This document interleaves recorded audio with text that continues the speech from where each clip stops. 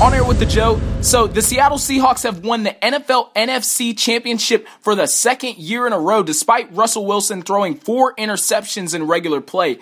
He threw perfect when it mattered, though, to curse for a touchdown in overtime to win 28-22 over Green Bay Packers.